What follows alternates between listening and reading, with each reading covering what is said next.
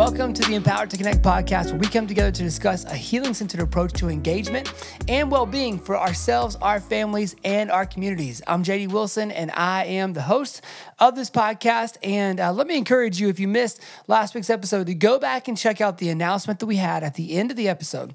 It is about the Dads Connected coaching program that we are launching at empoweredtoconnect.org. It is an incredible program led by some men that I deeply respect and love. So if you are in need of that, if you're a dad and you are thinking, man, I could use somebody coming alongside and kind of coaching into my life or speaking into my life, or if you've got a group of dads that you meet with regularly and y'all could use some guidance, man, make sure that you check out empoweredtoconnect.org. You can also forward that information on to the dads that you know in your life as well. And if you missed last week's episode, don't just fast forward to the end. Go back and listen to that whole thing, man, because Dan was an incredible guest, Dan Coley, and we loved having him on. Incredible wisdom from him. And he was so fun to get to talk to. So you will love getting to go back and hear that if you haven't already checked it out. Today on the show, we also have an incredible guest, and his name is Troy McPeak. Troy was a worker in the Texas juvenile justice system and was an ex-football player. He definitely fit the bill of a typical person working in a juvenile justice facility. Tough guy with a commanding presence who had a great connection with kids. And going through practitioner training at TCU with the TBRI program years ago completely changed his life. And he talks about the changes that made in his own life with his own parenting, but specifically today, he talks through what it looked like to be in the juvenile justice system and using TBRI principles and what he found. And I'll play a little bit of a spoiler out.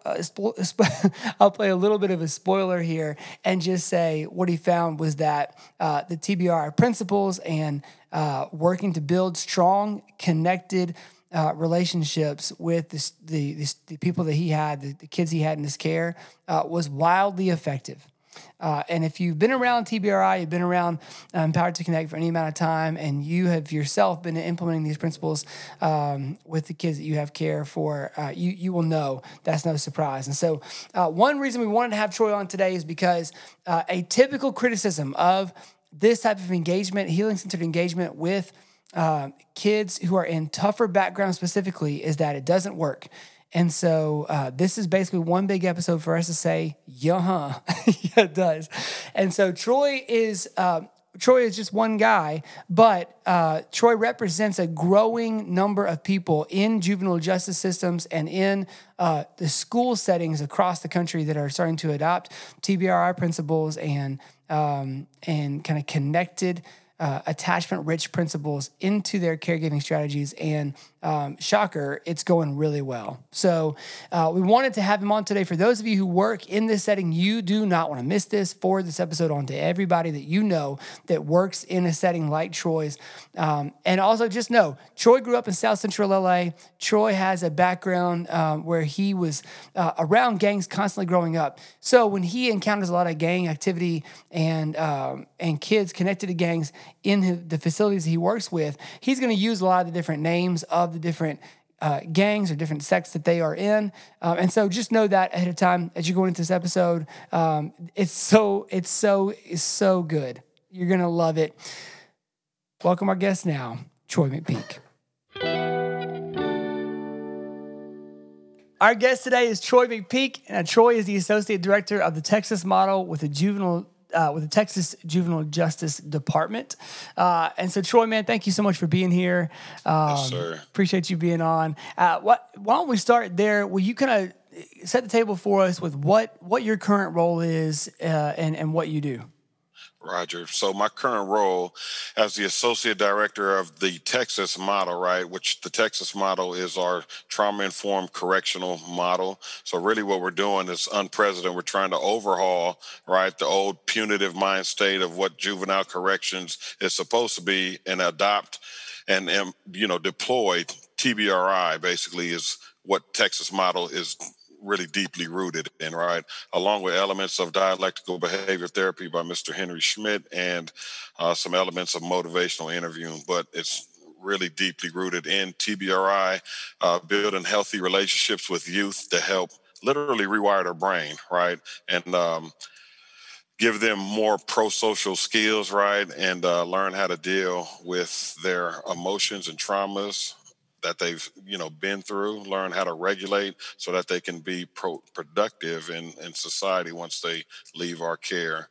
So my specific role, as I go around the state, right, relentlessly, and I train as many people that will listen to me. The elements of TBRI, how to connect with kids, how to intentionally connect with kids, how to foster those healthy relationships, how to set solid boundaries, and then I get on the dorms, right, and I run nurture groups, right, and then I'll touch on nurture groups a little bit later, but that's Yeah. really our proactive strategy that we use to really pour pro-social skills into the kids, right? And Yeah. really start to replace some of those maladaptive coping mechanisms that they've adopted over time, right? With, Yeah. means to help regulate themselves. But before you can do that, they have to first know how they're feeling, right? And not be shamed for being mad or angry, upset, or have anxiety, right? Oh, But that's so what we're huge. trying to do is replace those behaviors of punching walls or attacking people, right, with different coping strategies that they can use.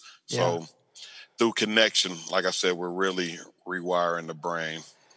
Man, so for those who don't really have a framework for how the juvenile justice system works, how different, how unique is what y'all are doing? Will you talk about the industry standard for a moment? Like what is a normal environment when a kid's going into what age group is this? Like what is a Right. normal environment they're going into when they go to a facility like y'all's? Right, absolutely. So we can get kids anywhere as young as 12, right, all the way Wow. through, 18 before they get aged out of the juvenile system Okay. and go into the adult system, right? So even at the county level, now TJJD is kind of the prison for the state of Texas, right? And then you have the county level. So my previous job, right, last year, I was a supervisor in a residential treatment facility called CORE, right? But before it became CORE, when we implemented TBRI, we were the academy, and the academy was a military-based boot camp. So we had drill instructors, 20 years, tankers, right? And they came to be punitive, you know what I mean? Came to provide sanctions for the kids. So if a kid would do something as not raise their hand in class, right, or just ask their neighbor something, you're outside in this 103 Texas degree weather doing push-ups and sit-ups or whatever else for 15 minutes, all because you failed to, we call it TWAP, right? Talking without permission.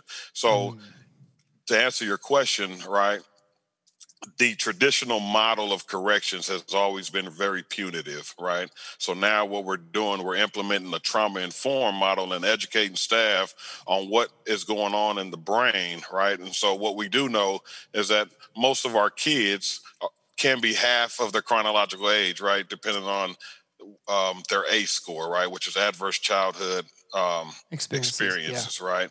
So, but all of these factors play a huge role in our development, both physical development, cognitive development. Then you top that with mental health issues, right? So to have that punitive model when this kid has an outburst or whatever, would be restraining and wrestling with this kid all day long, right? So I thank God that we implemented TBRI there because it allowed us another avenue, right, and really help and heal this young man, right? And we're not going to fix, all the kids in a 6 month to a year, right? Sure. So it takes time. And like I said, when we're talking about implementing this model right now across the state, I tell the staff all the time, it's a marathon, not a race, right? And just like you and I are having a conversation now, if we develop a friendship, it's going to happen organically over time. And the same way with kids, with youth, right? And so me personally, I haven't met too many kids that, I am unable to build a healthy relationship with, for sure. Totally. And those relationships last. Like I get, you know now being in my role, I can't necessarily accept them, right? But I get Facebook friend requests and Instagram requests, right? Kids wanting to just DM me, hey, sir, I just want to let you know, man, how much I, love the fact that you were there for me, right? Yeah. When I Yeah. was Yeah. not even there for myself throughout all these years. And, I respectfully decline a Facebook, request so I don't get Right. myself in any kind of scrutiny there. But, Sure. I will shoot them a message and tell them I'm going to continue to pray for them. You know what I Yeah. mean? Because ultimately we are the only ones sometimes who are pouring all of that love into these youth, right? So I'd love to know. I mean, I feel like you're not the typical figure that you would see touting TBRI in a juvenile Right, justice setting, right? Like right, you definitely fit the stereotype of ex-football player. You're a big right, guy, like commanding presence. Like you can see why you would get hired to work in that setting is because right, they would say like, oh, this guy, he's going to have total control over the kids, right? right, So will you tell us about your story growing up and kind of what, where are you from and what's made you who you are? right, Roger. So I grew up in Southern California, right outside of my dad owned a business in South Central LA.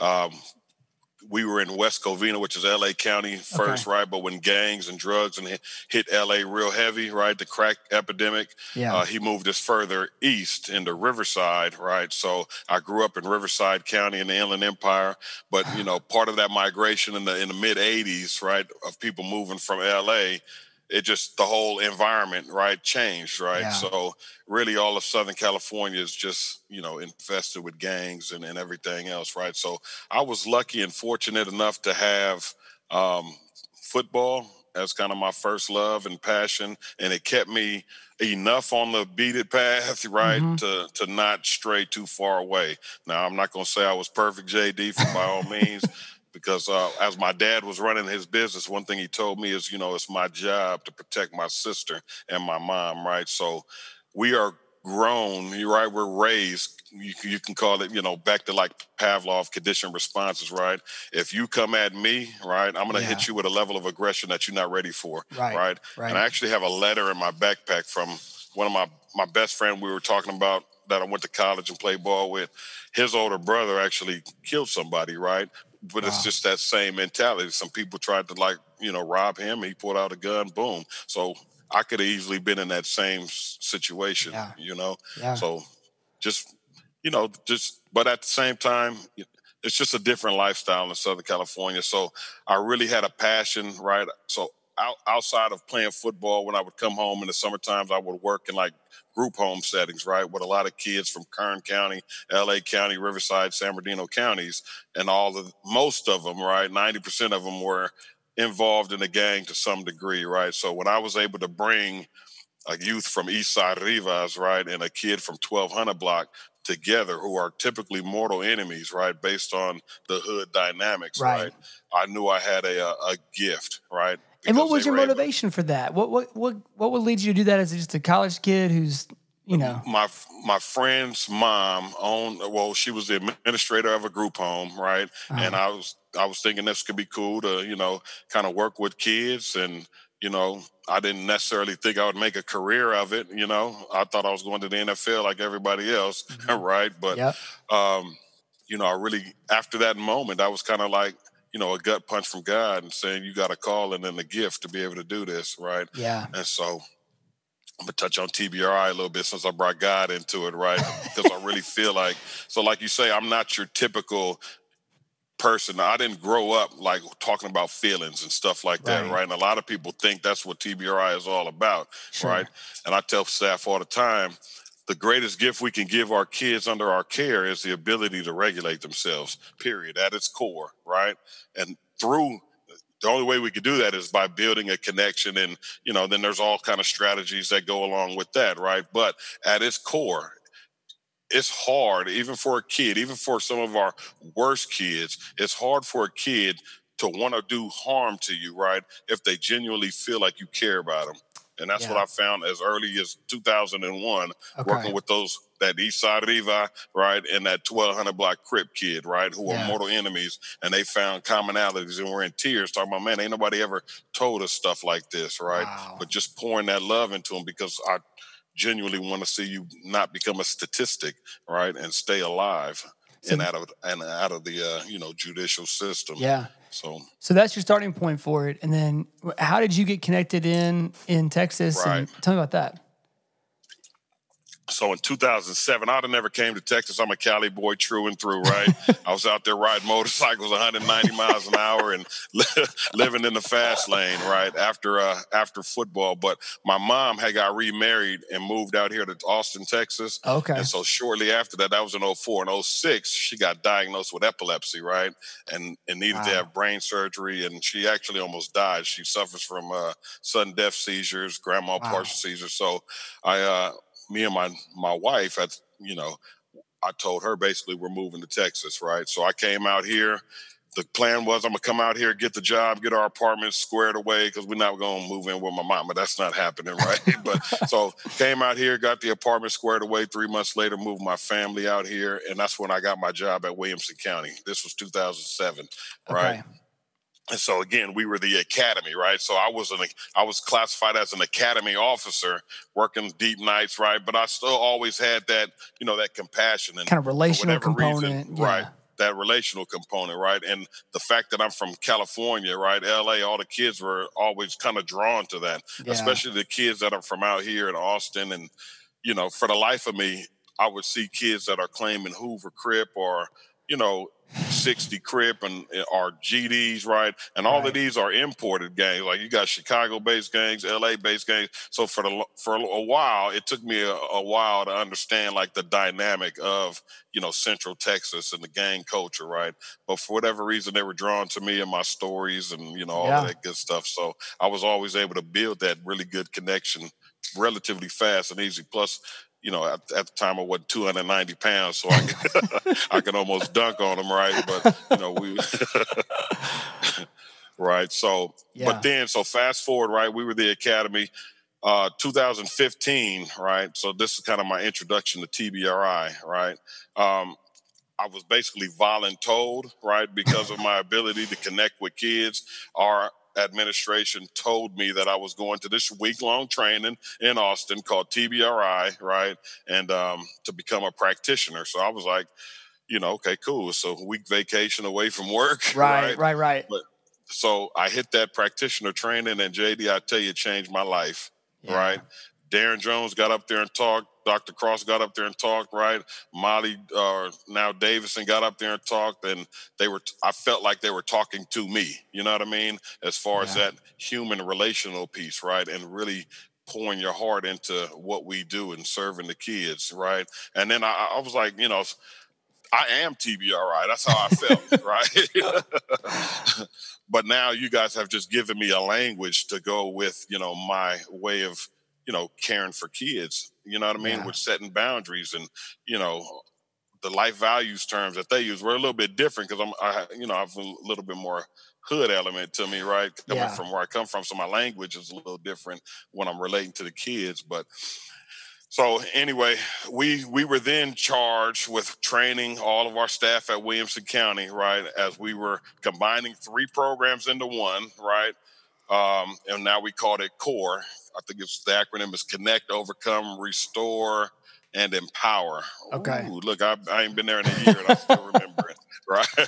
Nice. Right. But we implemented TBRI and we successfully changed the dynamic of that of the environment. And what we saw in that first year, I think our facility administrator ran some numbers and we had like an 83 or 86% reduction in suicide ideation and Wow. attempts, right? Our use of force, meaning our restraints and all of that, went down drastically, right?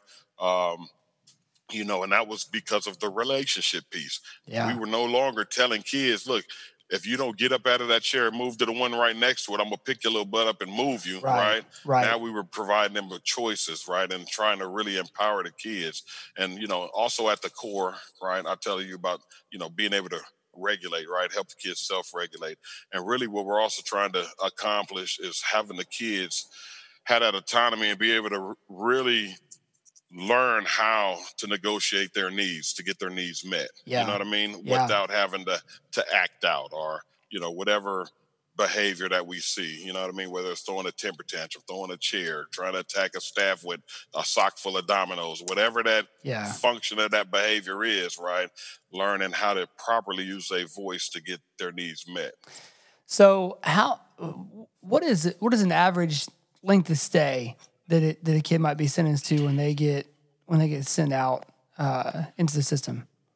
Right. So that could depend. So for Williamson County Core, typical length of stay will be about 6 months. So they come into the detention center, right, awaiting court. And once they go to court, if the judge hits the gavel and says you're going to core, which is just on the other side of the building, right, it could be 6 months to, I've actually seen a kid in there a year and a half. No Okay. fault of himself, but he was abandoned by his mother, right, who moved off to New York and nobody can get in touch with her. So Wow. until we were able to, and he was a good kid, man. He just made a mistake, you know what I mean? And then, Yeah.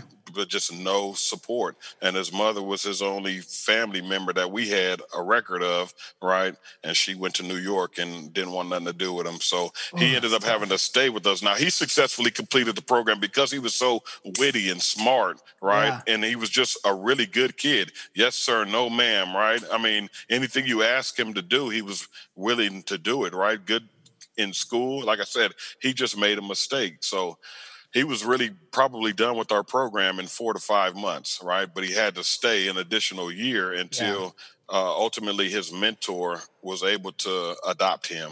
And then he was Wow. able to go to regular. This was the first time I seen a kid that was in our residential facility actually have daily furloughs to go to high school that was down the street, right? That's Because crazy. of so that just speaks to his character a little bit, right? But and then it also kind of illustrates some of the circumstances these kids are faced with, Yeah. right? Imagine that overwhelming feeling of abandonment, right? And for me, that would turn into resentment. And for me at that age, that would turn into anger and Right. rage, right? Right. And so the behavior, right? That spawns from that, it for me was aggression, right? But for him, it was a little bit different. He would shut down and get really depressed and things Yeah. like that. So, when you're looking at some of the causes, right? What are the root issues behind this kid's behavior, right? And how can we help this young man or young woman, right, really deal with that? You know what I mean? That's Yeah. kind of the meat and potatoes.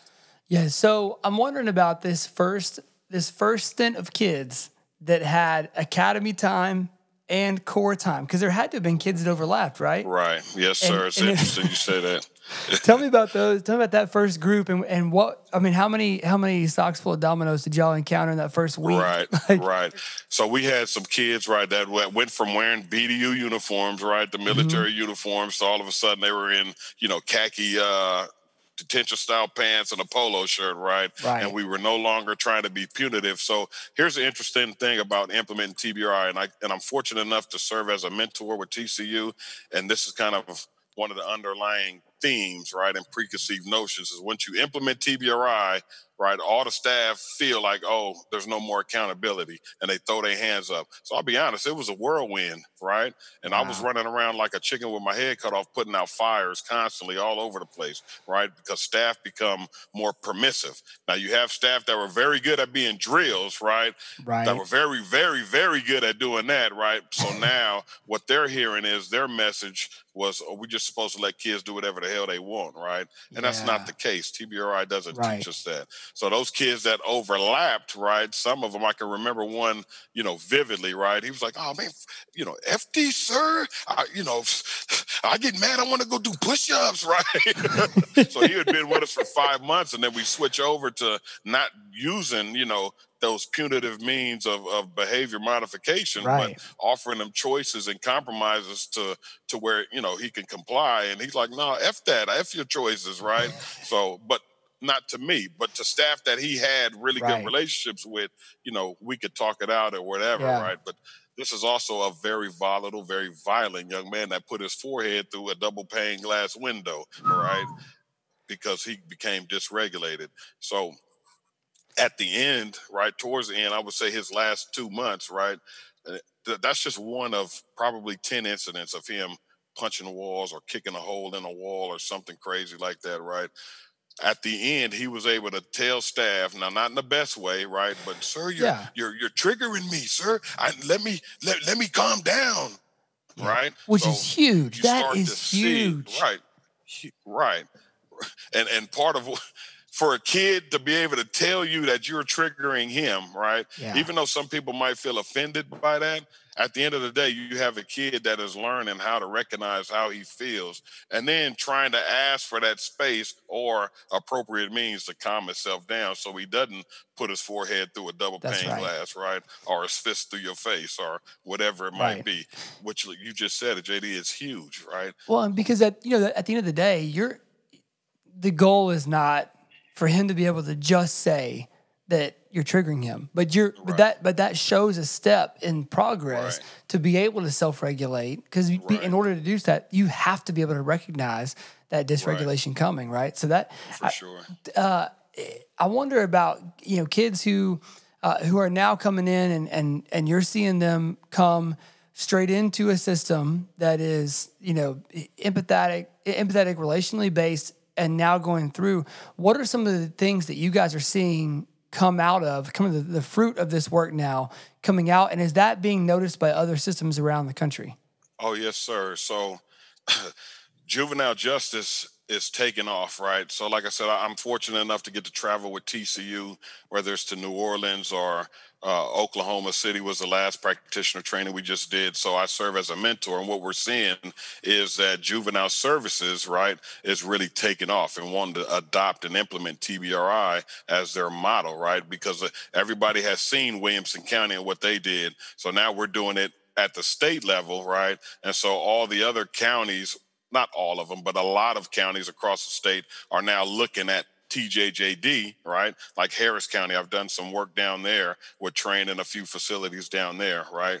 So a lot of people want to adopt this model and want to implement TBRI because of what they see. It's really the right thing to do, right?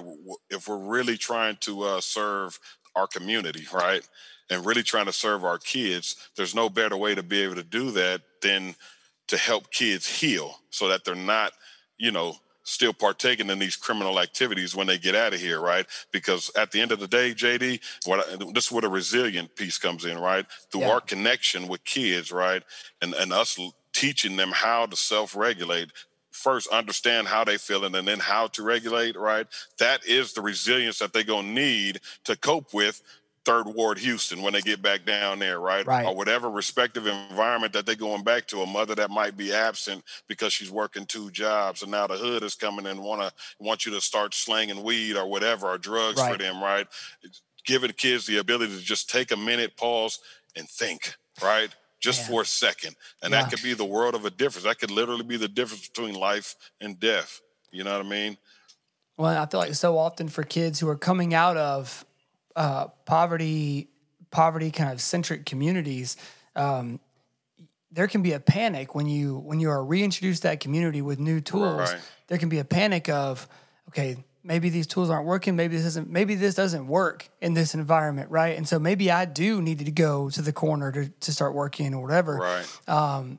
Let's stick on the resilience piece for a second. And I don't know if you've read this article, but there's an article by Dr. Chris White where he talks about attachment and the development of resilience, and basically says, hey, for so long we've been teaching that high structure and that environment is what builds resilience. High structure and discipline builds resilience. Right. And what we're finding now, and this article is incredible. We'll link it in the show notes, but it's an article from Chris White. What we're finding now is that attachment and a secure attachment is actually Right. the best breeding ground for resilience. And have you Right. guys found that to be true in your work? Oh, yeah, absolutely. So that's a huge part of our teaching as well as our attachment styles, right? And so in order to become a practitioner, we had to go through the AAI, the Adult Attachment Interview, right? Which was awkward 2-hour conversation with Sure. somebody who ultimately told me about myself, which I'm too arrogant, and I basically told her who I am, right? Yeah, I'm secure attached, but I'm dismissive at the same time. So we had fun with our conversation, but it was very interesting, and that's one of the key elements to the trainings of TBRI and the Texas model is that you really, and when I say earlier, I mentioned that it changed my life, and that attachment, learning about my attachment, right? it allowed me to be mindful of what I bring to every interaction, right? Oh yeah. So because how I grew up, like I grew up in a household where my mom said because I said so, right? It Right. was no Right. negotiating. It was no. That's why my lips are so big because I got popped so many times, right?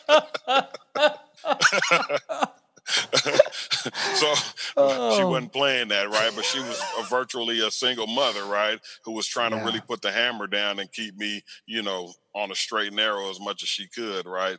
So, I find myself like after taking that training, right, really because with my older son, I had to apologize to him because I adopted a lot of Sure. what my mom was, right? But once I went through that training, I was like, oh my God, I got it wrong. You know what I mean? Wow. So now, like, it's made me a better husband, a better father, a better servant to the youth, right? A better trainer, right? And a lot of that is understanding my attachment and then understanding too, right? I think we're 80% likely to be, the attachment of our primary caregiver, right? That same Right. attachment style. But the gold standard, like you say, is basically secure attachment, right? What we do know is that through connection, right, we can have earned secure attachment, right? Yeah. So just because a kid might have grew up in a disorganized, caregiver style, right, or a dismissive caregiver style, ultimately through connection with somebody, right, and building that resilience and deploying all the strategies we use to intentionally connect and pour all the pro social skills, a kid can have what we call earned security, right? To Yeah. where, yeah. Yeah. So So okay, I'm thinking about there's a lot of our listeners work in maybe some nonprofit kind of youth centered organizations where it might be kids who are in the juvenile justice system. It might be kids who are in sports recreation ministries and stuff like that, or in different programs where they're in an early intervention type. If you were speaking to those who are working in those environments and you're saying, I want to give you, the self work that has helped me the most. Are there a few things that you realized through that attachment interview and starting to realize these things helped me to feel like I had what it took to be able to give myself away. Are there any things that you would say? Here's the first few steps you want to take to be able to offer what you need to these kids. right. So I think attachment would be huge, right? Understanding your own attachment style. And again, that allows you to be mindful of your own triggers, right? What sets you off, right? And then understanding ways that you can use, right, for self-care, right? And ultimately, if you're bringing your baggage into the workplace, no matter who you serve, right, it's going to be a toxic environment for Right. you, for whoever you engage with, right? So understanding your triggers, what you need to do to kind of self-regulate yourself, right? So for me, it's getting in my truck, right? Putting on some Sade or some Maxwell, some slow jams, right? And driving for 2 or 3 Yeah. hours. Some people go to a bar, some people do other things. I get in my truck and I drive, but it allows me to kind of put everything in perspective, realign my scattered thoughts So in my good. brain, right? And really just, take that time for myself, right? So that would be the first thing is make sure, you're doing what you need to do as far as self-care is concerned. And then really just understand that you could be right because we wear the hat of so many different roles sometimes that we're not even aware of, right? So you ultimately can be that individual in this kid's life, right, that helped change his trajectory, right? And Yeah. I've seen that so many times, and I've been told by so many different kids. So I really look at you like a father. When I left Williamson County, they had like a little, celebration deal in the gym, and it was awkward, and they put me, in the center stage kind of deal, right? But some of them kids got up there and were in tears because I was leaving the TJJD, right? And one of them, just exactly what he said. He said, "Sir, I know when I first met you, I cussed you out." Right? Yeah. But you never left my side, right? And then he starts getting choked up, and I'm getting a little emotional thinking about it. But he Man. says, "You never left my side, and I've never had anybody, you know what I mean, like that." And so for that, I look at you like a father figure. And then he tries to keep talking, but he started crying. All I could do was give him a hug, JD, right?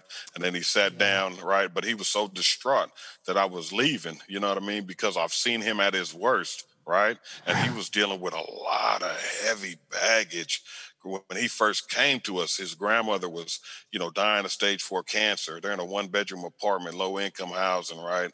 And he was Wow. part of our JJAP program. His sister would disappear, you know, on, weeks on end. His mother would disappear weeks on end on meth binges and stuff like that. They would come in and steal his stuff, right? He was part of the Gangster Disciples locally, right? So I mean, he just had so much going on top of his own, you know, mental issues that he had going on. So again, you look at that, right? So how do we best serve this young man, right?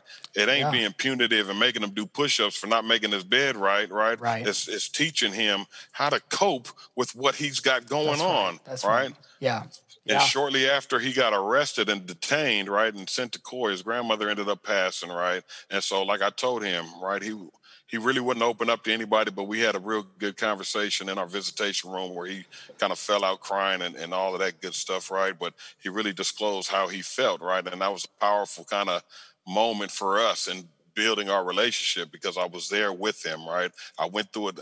You see this chain, right? So Yeah. I talked about me losing my grandfather and walking in on that process, right? And we really just were in the moment and connected, right? But he then allowed me into his space, right? Into Yeah. him being able to correct him. So instead of cussing out staff, right, I can tell him, Mark, come here for a minute, right? Let me holler at you before you make a wrong decision. Come here, come walk with me, right? And then so I would start using these different strategies to help him understand when you get frustrated, it's cool, right? The true Right. testament of a man is how you deal with frustration, right? Not whether or not we get frustrated. So let me show you how to, deal with it appropriately. We would do push-ups, we would do wall pushes, we would do seat push and pulls, we would do deep breathing, we would just walk and use a lot of profanity sometimes, right? So whatever it took, right? But what he's learning in that process is different ways that he can calm himself, right? Hmm. And so I'm sorry, JD. I go off on tangents sometimes because it's just so many different avenues, man. This stuff is just so relevant. But what I know is by doing deep breathing, right, it's manipulating your brain chemistry, right? If I can get Yep. you to take 5 or 6 deep breaths, it's releasing the cortisol and all of those good chemicals in your brain to calm your body, right? And so for the aggressive kids like me, I've got scars all over my knuckles from punching walls and punching people growing up. Had I known that I could do push-ups and it chemically does the same exact thing, right? Totally. As getting into a fight or a restraint, right? Yeah. Then, maybe I wouldn't have arthritis now at 39, right? So I So, no, I think the tangents are good because I think what's really helpful is there's two things. So one, for the practitioners, for those who are kind of in that environment, I would imagine that this is a different world for them. Like you're hearing this stuff and thinking, man, there might be a way that I don't have to leave the facility hoarse every day from screaming all day. right, Like there might be a way that I can leave without having to, put my hands on a kid every day. Like there might be a way I right, can leave without, having the heartbreak of watching somebody get, put in the deepest right, level of containment, whatever. And I think for the second thing that's really helpful is for a lot of us, when we're growing up in one specific environment, you tend to view kids in the juvenile justice system as, I'm using air quotes here for those who can't see it, but badass kids, bad kids, right? right, Yeah, bad kids. And well, these kids, they've got to learn some discipline. This is the problem is right, they don't have anybody at home teaching them. So I think it's really helpful for you to be able to break down. Every one of us has a story. right, Everybody's got a story, and for the kids who come from the most opportunity sparse environments, you develop those survival tactics because you need to survive. It's not a, not right, a it's not a matter of speech. Like that's a literal survival tactic that you've got, and it helps you to survive. And so to learn to put the guard down on those and actually, tap into your emotions and process what's been going on has got to be a terrifying thing for a kid that comes through right. an environment like that. For sure, absolutely. And I think as far as helping, so that's one of the first and biggest hurdles when implementing, a trauma informed model, right? Is helping staff switch that lens from looking at kids as being willfully disobedient. They just Yeah, need structure, right? yeah, And yeah, and somebody need to show them some act right, to yeah. understanding the iceberg, right? And by the iceberg, I mean, the trauma lens, right? Looking through a different lens. So not being willfully disobedient, but understanding that their behaviors is a manifestation of the trauma that they've been through in their past, right? So they're their survival brain is activated constantly, right? Which Right. I'm referring to the amygdala, right? So Yep. kids that live in a hyper state of arousal constantly, right? And we know through science that that's toxic to the body, right? It releases those stress chemicals in your bloodstream constantly, and it's ultimately my colleague, right, that I work with, he tells a really powerful story about becoming a type 1 diabetic at the height of his kind of trauma that he was beat the crap out of constantly, right? He scores Man. like an 8 out of 10 on the ACEs, right? And Wow. Wow. so Wow. when we're training our staff, right, to hear that testimony, it gives me the chills every time, right? Because there's no other medical, scientific explanation on why he became a diabetic, right? Other than that toxic stress that he was constantly under day in and day out. And at the height of all that abuse, he was then diagnosed with type 1 diabetes. And now it really altered his life. And he's got to wear a pump and the whole nine, right? So Yeah. again, that hurdle sometimes can feel like a mountain because people are just so stuck in a traditional, these are bad kids and they need to be punished. The judge has already punished them. She's already hit the gavel. So to touch back on your question you asked a while ago, I kind of hit on a county level, but for the state level, right, TJJD, we might have kids here from a year, right, that are to kids that are looking at 35 years determining sentences, right? So kids that have committed, murder, right? We had a 12-year-old that shot his brother in the chest, right? And so he's looking at, 35 years on a determinate sentence, and Wow. I don't know the whole intricacies of his particular case, but I just Sure. thought it was so crazy that a 12-year-old could pick up a gun and shoot his sibling. So yeah, we're dealing with some really hard cases. But a lot of times, even with some kids that have committed some of the most heinous acts, right? I get on the dorms and I talk to them. They ain't no different from you. They ain't no different 100%. from me, Yes, that's right? right. That's right. They acted on an emotion, Mhm. JD, and that's what it comes down to. How can we get kids not to act on that emotion, not to be so impulsive, right? And Yeah, there's very intentional ways we go about doing that, but at the foundation, it's all about connection because a kid ain't going, you know, he's not going to listen to you if he's not connected with you, that's right? right. That's right. Man, number one, I could talk about this all day. You and Number me too, two, you and I both have other stuff we got to get going on right? today. So why don't we kind of close with this? We talked about sort of the self work that would be needed on the front end of just introducing yourself to this if you were in this field. So for those who are in this field, or even for those who are who might feel like you're describing their kids at home with these behaviors and stuff, why don't you talk through maybe some of the most introductory, elementary tools that we've got for helping when a kid is off the rails, lids flipped, amygdala is up, they're in their survival response, fight, flight, or Right. freeze. Like when they're there, what are some of those introductory tools that you're teaching your team to use to help bring Right. regulation?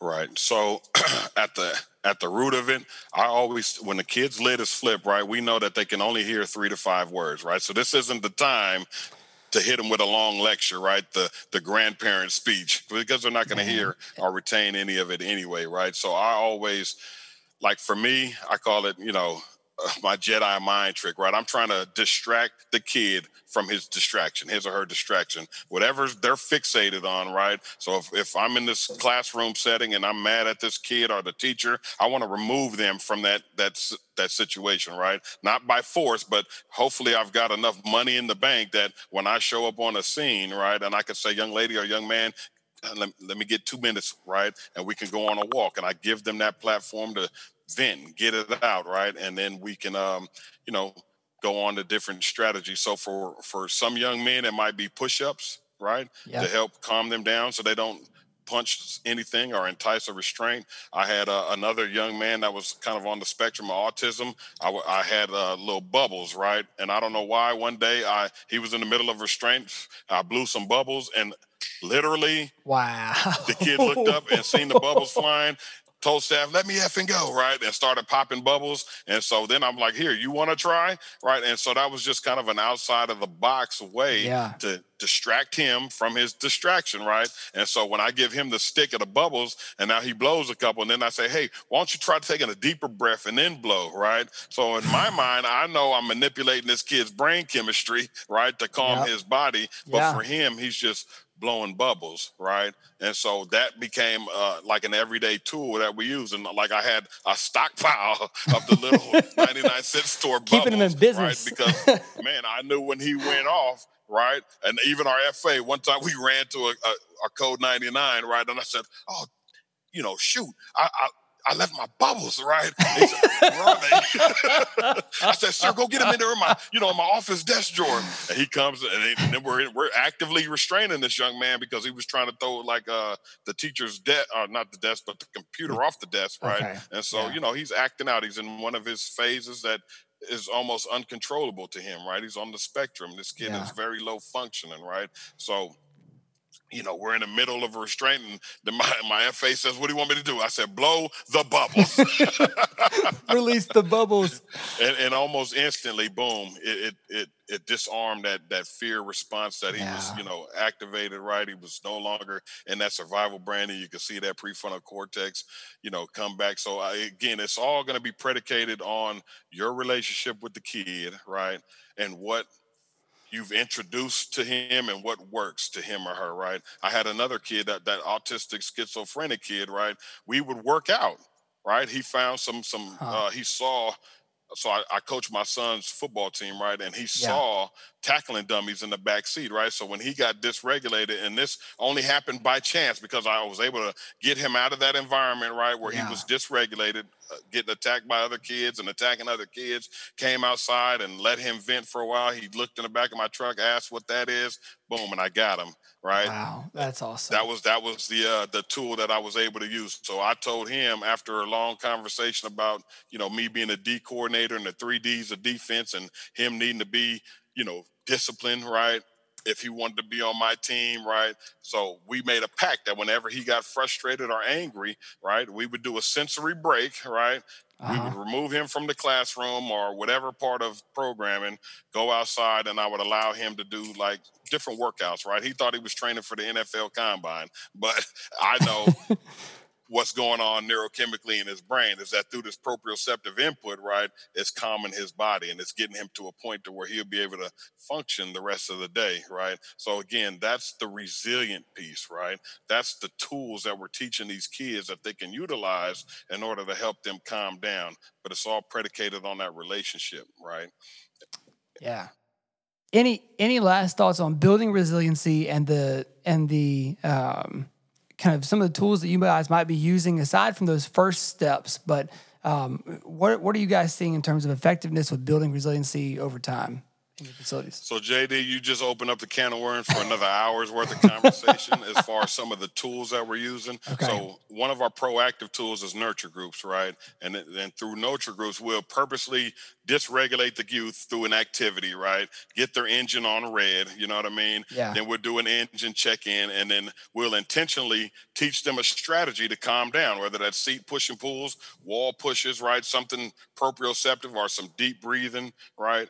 And so you repeat that over and over and over again, right? So that's building that self-awareness, right? That kind of emotional wherewithal to recognize where I am on this. We have red, green, and blue, right? Kind of our engine plate, right? So Sure. understanding where I am on this engine plate and then being able to regulate myself for whatever activity we're getting ready to do, right? So if Yeah. I don't want to be in the red, right, if I'm sitting in class, I need to learn how to calm myself down. Nor do I want to be in the blue, right, if I'm getting ready for a football game. You know what I mean? Yeah. So it's my job to get my team in the red and get ready to go obliterate this other squad over here, Yeah. right? So that's one of the proactive tools we use. And then in TJJD, we've implemented a MAPS room. It's called Making a Plan for Success. So if a kid is dysregulated in the classroom, they can go into the MAPS room. And in there's proprioceptive stations, there's, journaling, there's deep breathing stations, so on and so forth. On the dorms, we have what you call common areas, right? So if a kid gets dysregulated, he can request to go to the common area. And there we have fidgets and weighted blankets, weighted animals, right? Rocking chairs, just different tools. We also have as kind of a separate hallway for our security unit, a regulation zone, right? So we're doing everything that we can, right, to help kids not have to go and get locked up to security, right? If they need Yeah. to get off the dorm, Yeah. RSU unit could come to the dorm and take them to the regulation zone, right? Yeah. So it's just that it's an area for you to be able to regulate, right? And so hopefully our staff or our development coaches that are assigned to that particular unit, right, have the knowledge and the wherewithal to help whichever kids come in there, right? So effectiveness, I think is very effective, and I wish we would have had these tools at Williamson County, to be honest, right? We were just kind of swinging in the dark a lot of times, right? And trying to Yeah. figure things out as we grew, you know what I mean, with our program. But we were very effective in changing the culture, right? And like I said, I've embraced moms that are crying because they've seen tremendous growth in their kids when they come home on furlough. Now all of a sudden they want to help around chores and, are able to accept no, right? Just as small as that sounds, Huge. right? Able Yes. to accept Yeah. no without throwing a big temper tantrum, right? Yeah. I've embraced kids that, didn't have any support at home, right? But you continue to work with them. I got, one of those instant messengers I was talking about was from a young man that had no support. So he turned to the streets, big old kid too, a good 6'2", 245, like, but he's a Man. blood out here and really involved in the streets. But at the end of the day, he's got new motivation, right? He showed me a Right. picture of his son, right? Wow. And he thanked me for showing him the ways of being a real man, right? And not you know, a street dude, right? So I Powerful. would end by telling everybody, you know what I mean? One, you can't take anybody on a journey that you haven't been on or willing to go on yourself, right? Ooh, say that again. Right. Well, that's Man. not mine. That comes from Dr. Cross, right? So I plagiarize Dr. Cross right now. But Sure. you cannot take anybody on a journey, right, that you have not been on or willing to go on yourself, right? Yeah. And then the second thing is, like I said earlier, we wear the hats of so many different roles, right? And it could be you that makes a difference in the kid's life, right? So if not you, then who's it going to be? All Yeah. right. Yeah. That's powerful stuff. Troy, it is powerful stuff, man. I cannot thank you enough for your time. And I Yes, hope you sir. I know that appreciate you. coming on today ropes you into being a recurring guest on the show Oh, over time. absolutely. So, Anytime. There's so many gaps and holes that I feel like, I left out here and there. But like you said, I could talk to you for 5-6 hours about this Sure. easy, right? And just how the impact that it's had on my personal life, my family's life, the kids in the jail, you know what I mean? I've got 12 years worth of stories of being inside of secure facilities, right, that I can share with you, well, So I know there's going to be probably a flood of those who reach out to you in the aftermath of this saying, hey, I need some time with you on the phone coming up soon. right. Well, man, yeah, thank you so much. Appreciate it. Thank you again for your time, and we'll talk to you soon. Yes, sir. Thank you. All You right. take care. Man, big thanks to Troy McPeak for coming on the show today. And I just keep thinking about what he said. The greatest gift we can give the kids we care for is the ability to self-regulate. And just let that sink in for a second. I know that for me, our conversation today was very encouraging and inspiring. And it gives me some juice, I think, to be able to go tackle the second half of a day of parenting during a pandemic with 4 kids, all doing virtual school while my wife and I try to work from home. So yeah, you can pray for us. We are, as I'm sure you are too, we're just in it, man. Isn't this thing hard right now? Isn't this a strange time in life? Speaking of that, we are hoping to talk to some of our parent trainers coming up in the future in a roundtable discussion about parenting during the pandemic and parenting during a rights crisis and what are we seeing that's working? What are some practices and some tools that maybe you hadn't thought of or innovations that have helped around the house during this time? And so, those helps. Can't be hiring you babysitters. We can't do that for you, obviously. But what we would love to do is to hear other ideas that you've got. What would be helpful for you? What would you want to know in future episodes? Are there guests that you'd want us to have on, or topics that you specifically would like to see us cover? Let us know. You can go to empoweredtoconnect.org and click on the podcast page. And then on that page, there's a feedback form. We'd love to know your thoughts on today's episode, any of the episodes recently, or what you'd like to hear from us in the future. As always, if you're enjoying the show, we hope that you will go to Apple Podcasts and rate and review us and review it 5 stars. It does help our show to get listed on some parenting charts that will help those who are looking for this type of content to be able to find it. And then, of course, if you want to share it with a friend, we would greatly appreciate it.